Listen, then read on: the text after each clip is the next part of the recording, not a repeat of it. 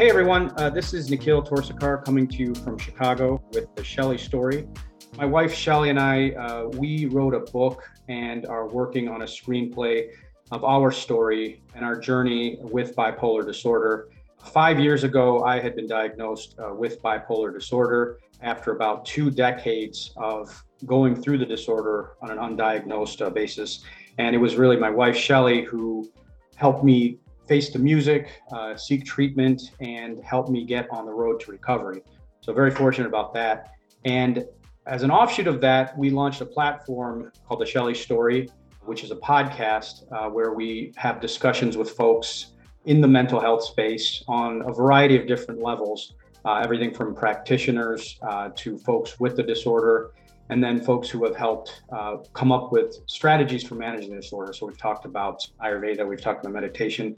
But today's guest I'm very, very excited about. His name is Jeff Brown. He and I actually met on Twitter Spaces, which is it's a new platform for people to engage on a variety of different topics. So he and I chatted, and then we had continued the dialogue offline. And I just thought that it would be really interesting because he has a very interesting story. He has a very interesting platform. I thought it'd be great to have him on the show, just talk to him about his background, talk about his experiences. So Jeff, really excited to have you here. Thanks so much for offering your time. Definitely. Nikhil, thank you so much for having me on the show. Like you said, we met on Twitter Spaces, which is awesome. I love that feature of the platform. But, this is something that I've been doing online and offline, is just advocating for people with serious mental illness and bipolar disorder, learning more and sharing what I've experienced in terms of mental health and illness and neurodiversity. So excited to have the conversation. For sure. Just for folks that don't know, my name's Jeff Brown, but I also go by the Bipolarist online. Yeah. So Jeff, thanks so much. But I think it'd be very helpful if you could just give us a walkthrough of your background and just what brought you to this position you're in right now, which is trying to do more for bipolar advocacy. And also just, I guess, as they say, your day job, sort of what you're doing professionally. Gladly. So I was diagnosed with bipolar disorder at 21 back in college, almost 40 now, and have had a career an academic and professional career that was quite colorful. I've been a salesperson. I've been a chess coach. I'm a product manager and entrepreneur in the past. Now I'm looking into getting into more in sort of neurodiversity and bipolar activist, and getting into mental health and fighting stigma. That's something that I'm mostly transitioning into now. But yeah, product ownership, product management. My moniker online as far as my tech career has been an app strategist. So I'm someone that works in mobile applications, helping define and design and deliver features to mobile apps for enterprises and founders and other folks who just want to get an app out. So that's something I've been doing for the past 8 years. I'm also a patented inventor. I was fortunate to be able to work with the patent program at Capital One and get a couple patents through the USPTO. So something I was really proud of that I always wanted to do was to become an inventor. And now that I am, like I said, it's just looking into transitioning into a new part of my career where I get to speak more about my personal experiences as someone with this condition or neurodivergence, and all the things I've experienced through the mental health paradigm and as it stands today in the medical model of mental health and disability in the United States. Great. It's very heartening to see that mental health is getting a lot more focus these days with platforms such as Twitter Spaces. There's all kinds of online communities like BP Hope, there's Psych Central, NAMI is a big one. So there's definitely, I think, a lot of awareness that's increasing. But at the same time, I think there's a lot of misunderstanding and apprehension, and it's kind of a black box when it comes to bipolar disorder. Because I think sometimes people think, okay, is it you're happy one day, you're sad the next? Are you difficult to deal with? Obviously, I think the trademark signs would be periods of dizzy, as I always like to say, as periods of dizzying highs followed by incapacitating lows. But maybe if you could talk briefly about what bipolar looked like for you. I think that for me, my symptoms of this mood disorder manifest in high school. I had pretty extreme irritability. I was easily agitated, and I think what I was going through was like a mixed state. That's what we talk about sometimes with bipolar, where I would be very anxious, which I didn't really understand as a symptom or feeling or emotion for a long time, up until like recently.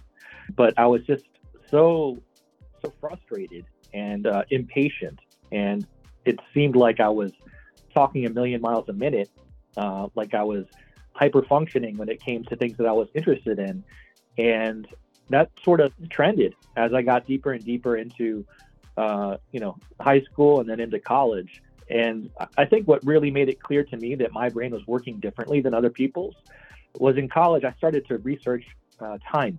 My experience of time was accelerating. What I noticed at the beginning of the semester, when all the activity of back then, like adding and dropping courses and changing classrooms and teachers and so on, and all the different activities about this and excitement that comes at the beginning of the semester. And then as it got into midterms and toward the end of the semester, particularly in the fall, I would start to get depressed.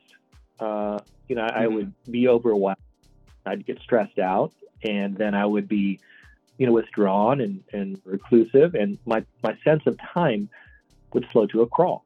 So this is something that plagued me for, I was in college for 9 years, and plagued me throughout. And it wasn't until I got on these medications for bipolar disorder, which, was a pretty colorful path or colorful track to get to that, did I start to stabilize. And, eventually, about my 7th year into college, I got on an ADD medication, which helped me tremendously and helped me graduate thereafter very quickly, taking more credits than I'd ever taken. I've been on my cocktail medication for all but about 6 months of my adult life. I'm almost 40 now, and I've had a pretty colorful career as well professionally. Started off as a chess coach in college, and then I got to work. Did you say you started out as a chess coach? Yeah. So when I transferred schools to be home after getting diagnosed, I came home to live with my parents, and then I also transferred schools to George Mason University. And when I was in school there, it was a commuter school primarily. It was a big commuter school. They didn't have a lot of on-campus housing, so I was commuting from home about a half hour away or so, and I needed ways to make friends. So I started a chess club, and found out, over the course of my tenure at George Mason, that there was a huge population of chess heads and people that studied chess, were even titled players on campus. We actually found an international master as our professor. Professor who was an international who became our advisor. We found people with national master, Canada master, and like FIDE master titles. But we were just a very competitive club and team. We made a name for ourselves on the East Coast. So we did really well. Won a bunch of state championships, and I got the chance to teach some elementary school kids down the street at Fairview Elementary. Probably the most rewarding job of my life, to be honest. We taught those kids how to play chess for about 5 years after school. So I was a chess coach at first, and I went on to work for my parents.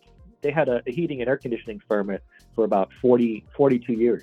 And I came in at about year 39. So I went to work as a sales engineer, helping people understand and learn more about how to replace their heating and air conditioning systems, and helping them design those, going into people's homes and measuring and surveying, but quickly started to transition into more my wheelhouse, which is tech and IT and marketing. So I took over a lot of responsibilities for my mother and stepfather, and worked with my stepbrother to just run the business, helping my parents retire. And I got to work as sort of like a little mini executive at a small business from very early on, like my first real full-time gig. And so that experience really defined the trajectory of my career. As I've always felt like a leader and had a founder mentality, which has helped me a lot as I've transitioned from from Yeah. HVAC sales to tech sales to entrepreneurship. I eventually got into a web agency after I got a Scrum Master certification, which is like a project management sort of certification in the Yep. agile methodology for software development. Mm-hmm. One of the things I find interesting about your background, Jeff, is that it's a great mix of corporate as well as entrepreneurial, because it sounds like you went the opposite way, which is you started out in more of the entrepreneurial environment and then went corporate. You mentioned that you had done some time at Capital One. I will share from my aspect. I personally, with bipolar disorder, I found it very challenging to work in a corporate environment just because it's a very neurotypical focused or biased environment, which is there's certain deadlines, there's certain rules of the road, there's certain expectations that I think people with bipolar disorder, for all their strengths, it can be very challenging to navigate those constraints. Sometimes you feel like you're a round peg in a square hole. Can you talk to me a little bit more about what that was like for you in terms of navigating going between this environment where you were able to sort of chart your own path with the entrepreneurial scene to the corporate 9-to-5 environment? Sure. I think it's interesting because a lot of the experiences that I had in high school and college with bipolar disorder with like waning and fluctuating moods and attention and focus, and all the things that you traditionally hear about people with mania, and they really were a feature of my career as well. And they have been. Right. I mentioned working in sales. I mentioned working in like refrigeration engineering, or HVAC, and at a web agency. But all these jobs, like you said, was like very neurotypical, sort of like very structured environment. There's a expectation that you're moving with urgency at all times, and it's sometimes difficult for someone who's got a really creative brain, which is a feature of folks that have bipolar disorder. We're some of the more creative types of folks on the planet, and it's difficult to work in an environment that is very structured or hierarchical. Where you have a very specific area of focus, and it might not be your wheelhouse. So that's something that I struggled with, originally. And then as I got to work in the more in tech, in a little bit more creative arenas in entrepreneurship, I was really able to chase my passion and focus on the topics that I think were most interesting to me, which helped me move a lot faster, and really stretch my legs. So I got to be I got to work with some very bright people, specifically at the web agency that I worked at. When I founded my agency, working with some of the clients I had the chance to support, and including some solopreneurs and people that wanted to build apps, I got into designing and defining those apps for them. And I was able to cherry pick what projects I got to work on. So I was, especially with like the founders that were the most inspirational, with their story and their vision for their product. They're the ones that really got me on board and sort of like enrolled me into their idea, which helped me stay committed and helped me like really explore and discover what the best solution would be for their platform or whatever they wanted me to help them build. It was interesting because as I was working at my agency, I was sort of like building lines of business for people. If I wasn't building an app for you, I was expanding your business because like the combination of digital strategy or tech skills that I have, but then also, like the marketing stuff that I learned from my mom working at the HVAC company, sort of connected me with like how to grow a business and how to grow an idea for a business beyond just building a piece of software. So that's something that became a feature of my career early on, and something I carried into my work at Capital One, which is where I was able to become an inventor. And it's like when you get to work with really bright people, really like creative minds, I think it brings the best out in anybody. Right. But it was because I was hired into a job function that was very much for a linear-minded person, someone that focused on the task, be very diligent, be very authoritative, and influential. And some of those things are features of especially the influence and charisma, and negotiation. Yeah, those things are features of people with bipolar disorder who experience like hypomania, which can be like, you become very magnetic Right. and influential, and people, you develop a following. It's something that you can feature or manifest if you have if you're experiencing that portion of the condition, but it's not something that is easily sustained for the mid or long term. Right. As your brain and body sort of use up the energy and the mood passes, fortunately you succumb to more recuperative, or you become depressed sometimes. I mean, I'll share a little bit about my experiences with that, because I had gone to a good business school. I had worked at some of the top consulting firms, very high pressure environment. I used to be in financial services. And for somebody with bipolar disorder, that kind of career can be very challenging, just because initially it's very exciting. There was a podcast I listened to with Paul English. I think I passed it on to you, Jeff. But the interviewer asks about shiny object syndrome. When you have bipolar disorder, there's a lot of flights of fancy. There's a tendency towards unbridled creativity. And so with consulting, it's about getting things done quickly. It's about parachuting into a new city, whether it's London or New York, and just having these challenges, these puzzles that you have to solve quickly. But so typically what happens is the energy spikes, when there's something new and shiny in front of your path. You have a chance to exercise different creative and cerebral muscles, so to speak.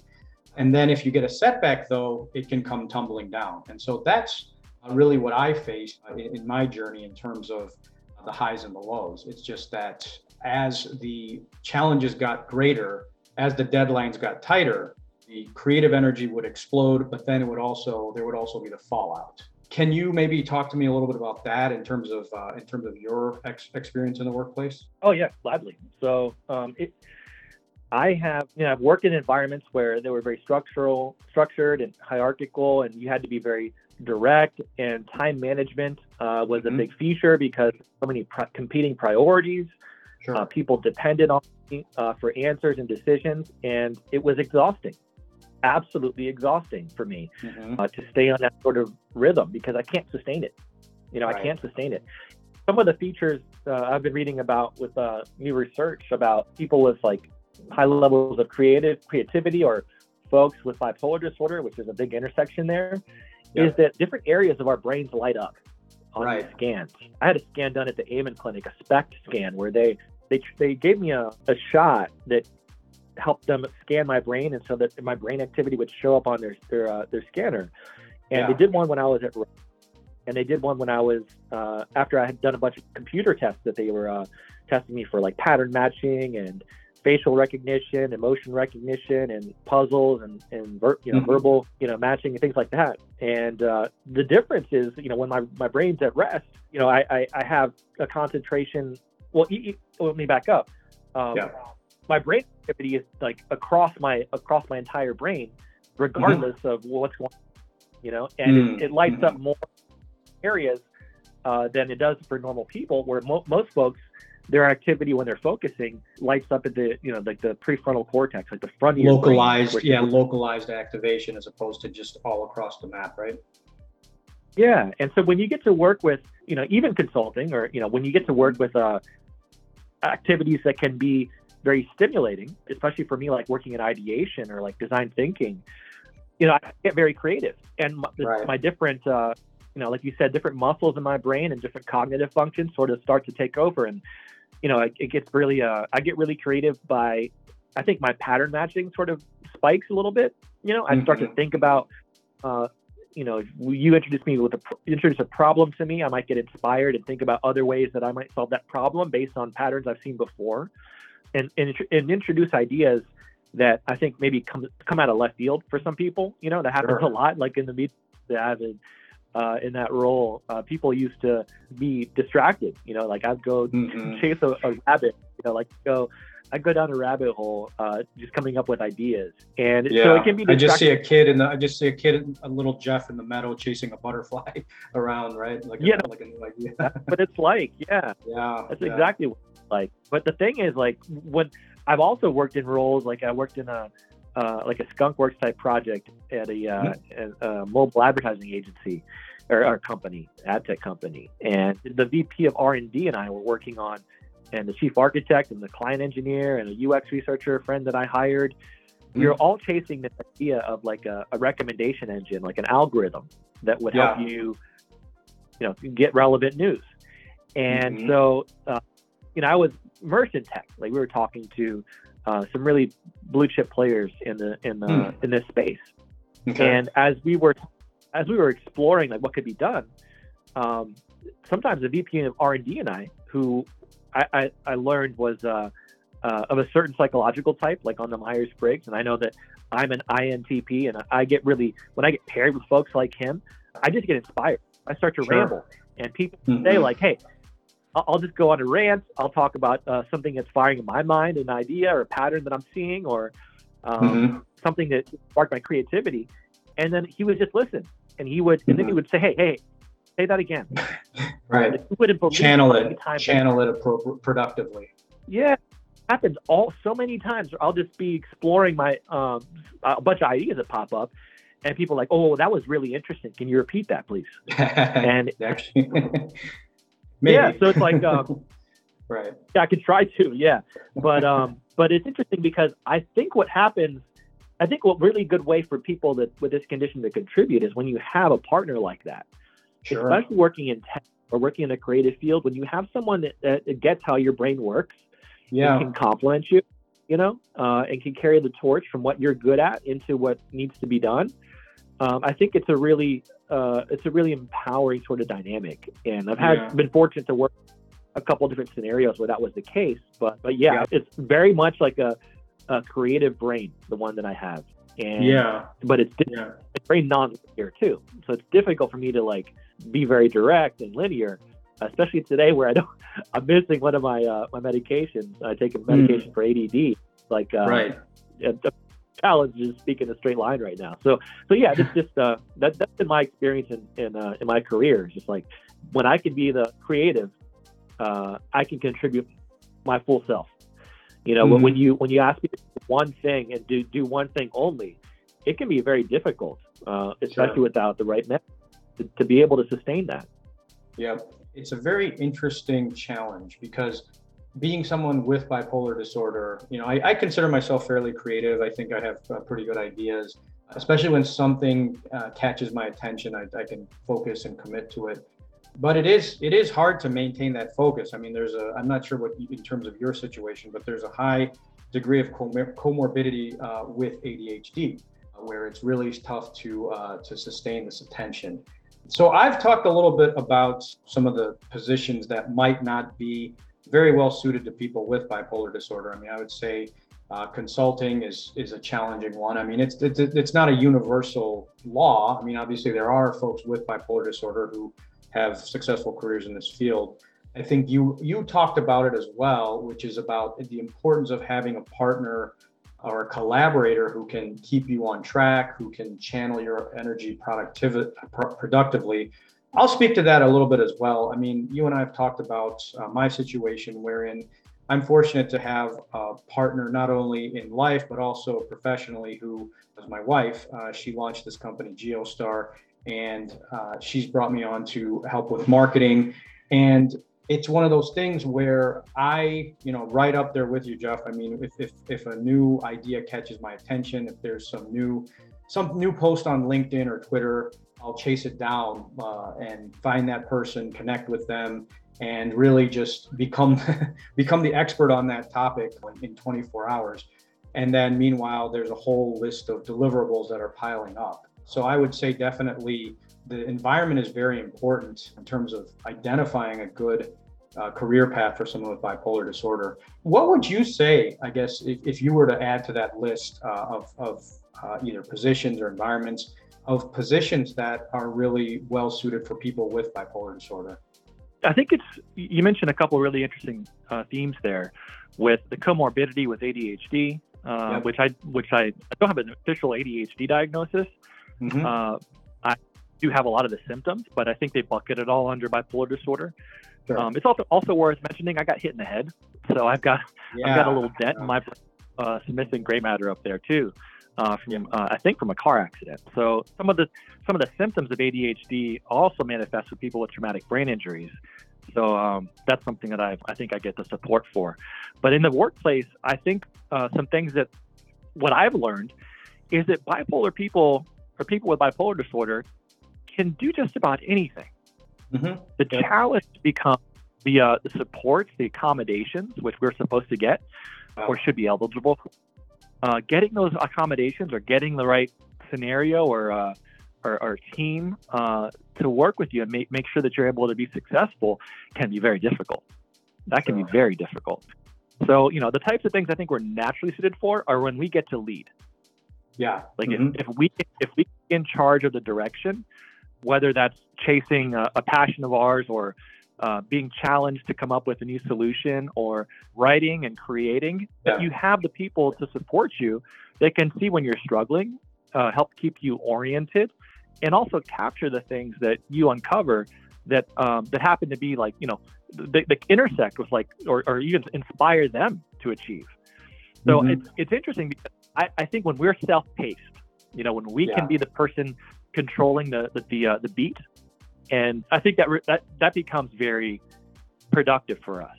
Sure. But anyone, look, I subscribe to the idea that anyone can do anything, but it really does come down to the scenario, the team, if you have, people that are working with you, and finding what ways to complement yourself. When I was working, in running my agency, I hired people or contractors to help support me where I struggled. Well, whatever, and this is not just because of my disabilities, but then also because it's also just skill wise. I'm not a graphic designer, I'm not an illustrator, I'm not a programmer necessarily. So I would find those people to support me. But when you're working in an organization, you don't necessarily have the jurisdiction to be able to say, oh, I need this, I need that, or find that. So it really depends on if you have that sort of support and the scope to be able to make decisions about who to partner with. At a big company, I think they have more resources. They should be willing to support you and accommodate you like that. But it's not always the case. A lot of times asking for accommodation, whether that's like restructuring your job or changing the way that you're supervised or your performance is measured, or getting more time to do tasks or working more independently, where you have like a stack of work that you can pick up, and then you can work through that at your own pace, but the quality of your work is measured more than the quantity. That's another dimension of it, I a lot of times see and make connections that other people don't see and solve problems that people aren't even aware exist. They don't notice that this is a deficit in our project, or they don't notice there's a gap here in our solution, and those kinds of connections I'm really drawn to make. Let me ask you something, Jeff, because I'd like to understand a little bit better. Speaking from personal experience, one thing that just absolutely derailed my career. I think things are definitely on a better track than they were, but there were some rough moments where once I'm into a new project, things are exciting. But then if there's like an offhand comment or some personal annoyance or disturbance or some conflict with a coworker kind of creeps in, it can literally, it could derail me for days, weeks sometimes. Did you face that a lot in your career, like in terms of personal, I guess you could call it drama, creeping into the workplace, or maybe just getting your feelings hurt, or the personal element derailing the freight train of creativity? Sure. So I became a client of my state's vocational rehab agency. When every state in the United States has a vocational rehab agency, and you can go there. Mine's called the Department of Aging and Rehabilitative Services. I live in Virginia, and then they were a great resource for me. They come up with jobs for you to apply to, and supports and courses for you to take, resume workshops, job interview workshops.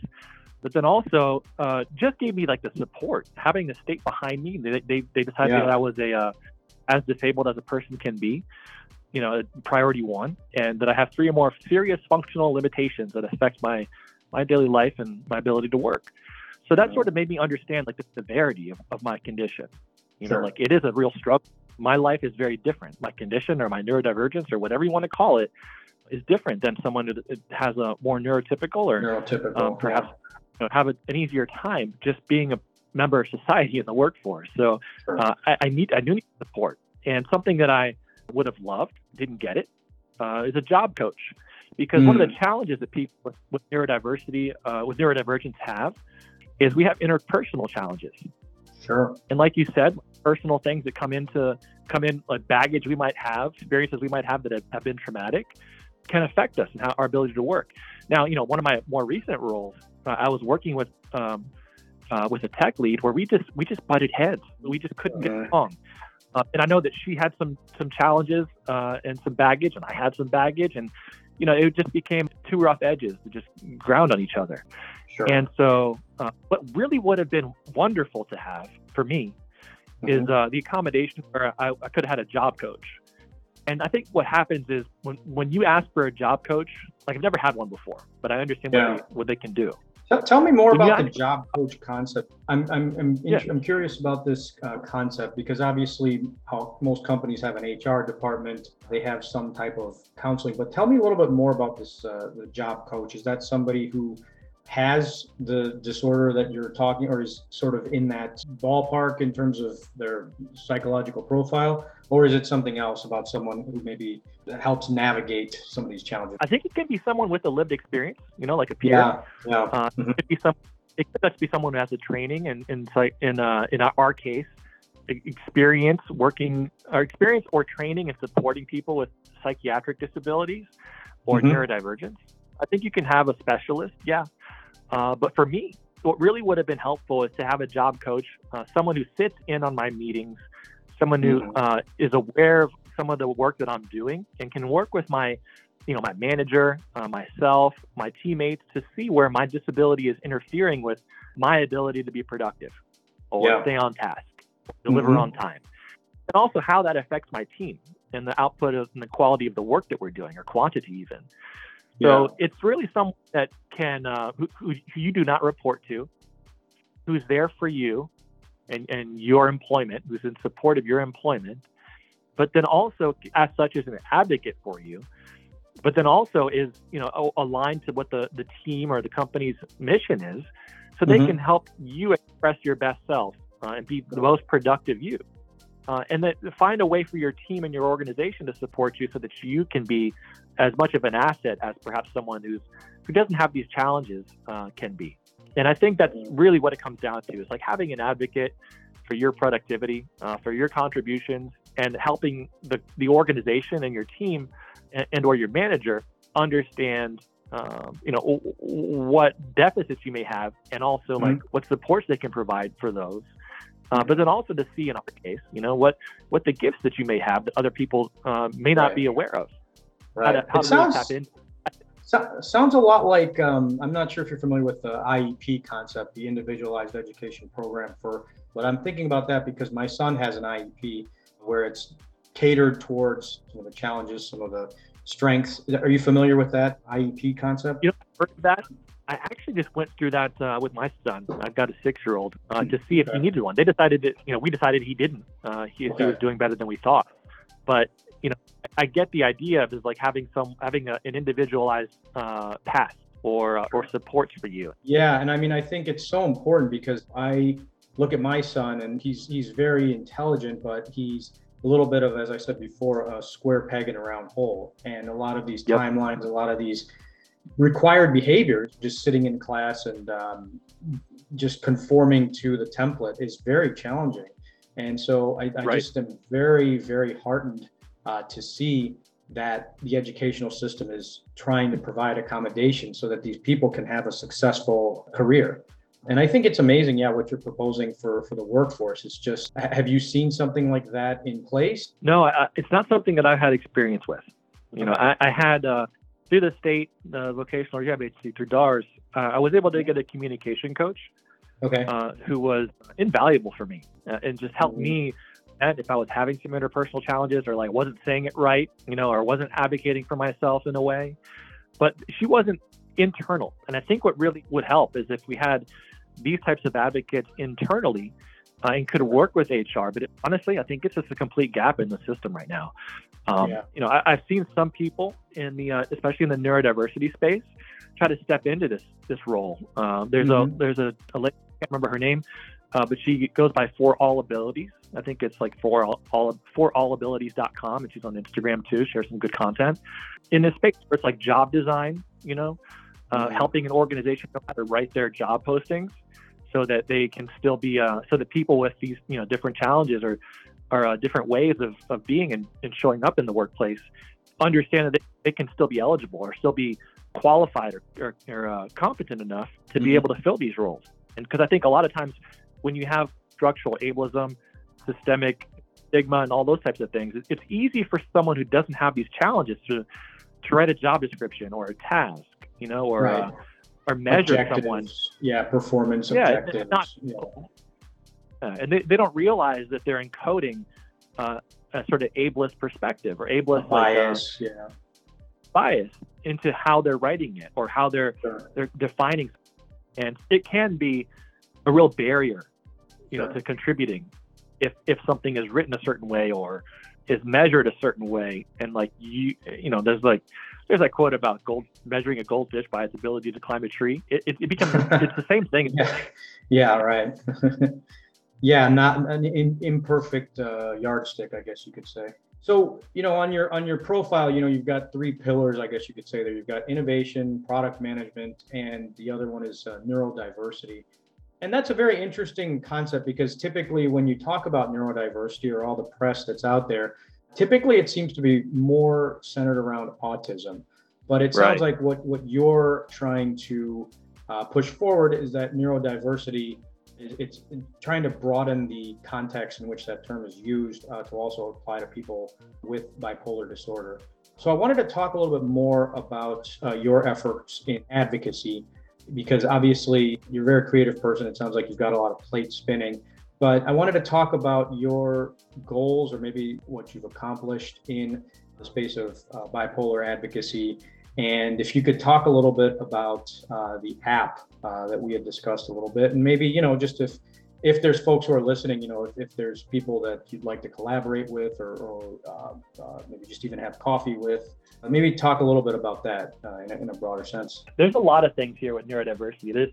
Neurodiversity is a term that was born from the research that I believe Judy Singer did in the late 90s, and some of the research and reporting that another gentleman wrote in Neurotribes, and a lot of this emerged around the early aughts from the autistic community. And so there was an adoption of this in the autistic community to help them understand that and help their caregivers and others understand that autism isn't something that can be cured. It's just a way of life. It's a way of being that's okay. Right. And so, but this idea has turned into this theory, of natural biodiversity. It's the same thing with brain diversity, which is the same thing with behavior diversity. It has spread beyond just autism. It hasn't just gone into things with ADHD is highly comorbid with autism, but then also comorbid with bipolar disorder.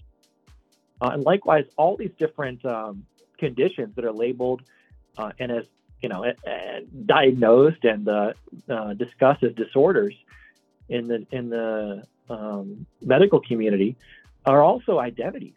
So, yeah, I think we were talking about that before, about how they're not necessarily disorders, but it's almost like traits of the human being, like brown eyes, black hair, etc. Yeah. Yeah. You've got small people, short people, big people, tall people, light-skinned people, dark-skinned people, and folks with all different attributes. Likewise, you've got brains that are all different sizes and shapes and so on. So you've got people with different neurologies or different bodies. And as such, you've got different types of behavior. And not all of the behaviors are necessarily adaptive. Sometimes you've got someone who can't focus. Sometimes you got someone who can't control their speech. Or folks even that walk. All these are different ways of being in the world, and they're all okay. Yeah. They all have to be, because this is how we are. But the challenge is that society was built and structured for folks that are more of the mode, like the most common type of a way to show up in the world. So we have to figure out a way to be and or it make the world accessible. If we can't design an inclusive world from scratch. Neurodiversity isn't specific to autism. It has grown into a more spectrum of neurologies or conditions or ways of being. Bipolar disorder, which can be something has a genetic origin, but can be triggered or expressed as a result of trauma, is also one of those sorts of orientations. And I think what's really interesting about neurodiversity is it doesn't necessarily belong to a diagnosis or a type of, more like a paradigm. It's a way. It's a perspective. It's a new way of assessing all these different attributes. Yeah, really, it's like a lens. Recognizing that the person that you're interacting with is different than you. Their body is different, their brain is different, and their behavior is different, and that's all okay. It's not okay to act out or break the law or hurt somebody. Those are things that aren't okay. But like the way that people speak, the way that people think, all those differences are natural, and it's not necessarily. It's not to say that one is wrong or one is right. So long as we're all trying to get along, we've got to make room for everybody. And so I think neurodiversity is a really interesting sort of new lens and shift. Instead of thinking of people with medical diagnoses as broken or sick, like the medical world they consider disordered, we just think of us as different. And it's not a binary. It's not a binary thing. It's more of a continuum. There's shades of gray. Yeah, for sure. Exactly. How does this play into your advocacy? Tell me more about what your goals are. I mean, have you thought about maybe doing some speaking, or and tell me more about the app, I guess. I'd love to hear more about all those different irons you have in the fire, I guess. Happy to. So, I have been self-advocating since college. I've lived out as bipolar since I was diagnosed. As a result, I've encountered a lot of different scenarios where there's been stigma and bias, structural, and so I've learned what it's like to be someone with a serious mental illness or a very different way of being or divergence in the world. So I've only just recently, in the last couple of years, really understood the significance of that socially, the opportunity, I should say, for me to step into more of an advocacy role. I thought maybe I could start after working in an innovation group where I was able to get some patents through, that I might start a place for people like us, an incubator for divergence where I could help them develop products or express some ideas, help them define what they see in a way that could be beneficial to others, to help them manifest that. So it could be like a portfolio, it could be a patent, it could be a script or what have you. And I would just love to be a part of a team like that to help bring those ideas from the neurodivergent, diverse community into reality. So advocacy really became a way for me to heal. I went through a lot of stuff, like a midlife crisis. I lost my father, got divorced, and I decided to come off my medicine, which was a terrible idea for me. And had to rebuild, and so in doing this, I was able to get friends and family and people that really cared about me, that I would consider like part of my brain trust. So they would just ask me how I'm doing. I'd tell them, keep them updated, and I thought, man, what a wonderful resource to have this chat. It's only about a half dozen that are just listening in, as I'm updating them, can chime in and give me motivation or ask me questions, help me keep me centered. Kind of like what a therapist does, but these people are in my community and they see me as they've known me their whole lives or my whole life. They're aware of different proclivities and,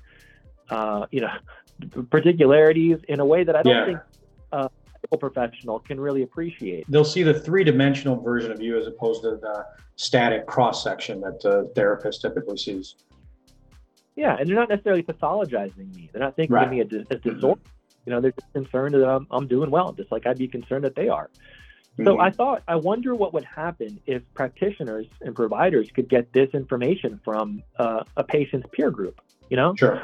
if there were a way for people that are on the care team of in care team, I mean, like, your loved ones or people that check on you, could be a sponsor, a teacher, a neighbor, a parishioner, or, what have you, to report, when someone isn't doing well, or maybe a medication change cause them to go off the rails, or maybe they're having a side effect or a symptom that they're not reporting because they may not have the awareness of it. I mean, that could save someone's life. That type of information getting back to a prescriber could make all the difference between this person, losing their job or behaving erratically in public and getting arrested for it, versus a valued contributor in their community, or who knows? Well, I can tell you that that's a very powerful, to use our terminology, use case. And I can speak to that from personal experience, because as a lot of people with bipolar disorder can attest to, 70% of bipolar patients are misdiagnosed, because typically what happens is when you're in a manic phase, you're on top of the world, you just nothing's going to stop you. And why would you want to go get changed? It's everyone else who doesn't get your genius. So typically the only time that people go in for treatment is once they've plummeted into depression. And that's what happened to me over and over and over again. It's just that I would be on a high, and then, obviously things would trend downwards. And then that's when I would go seek treatment. And unfortunately, just kept getting identified as depression. And so I think what you're describing is very important, is that, the family, I think, needs a voice, family, the friends, they need some type of line into the therapist. Is that somewhere along the lines of what your peer care app is designed for? No, you're exactly right. The idea with peer care is it's a way for the people that care about you to update your providers on what they see, that's happening to you. And it gives the providers access to a 360-degree view of a patient in their own community. Right. It's an SMS-based platform, where I have my peers, but it's something that I'm recruiting beta testers for as I continue to refine it. Where my peers get a survey message to them.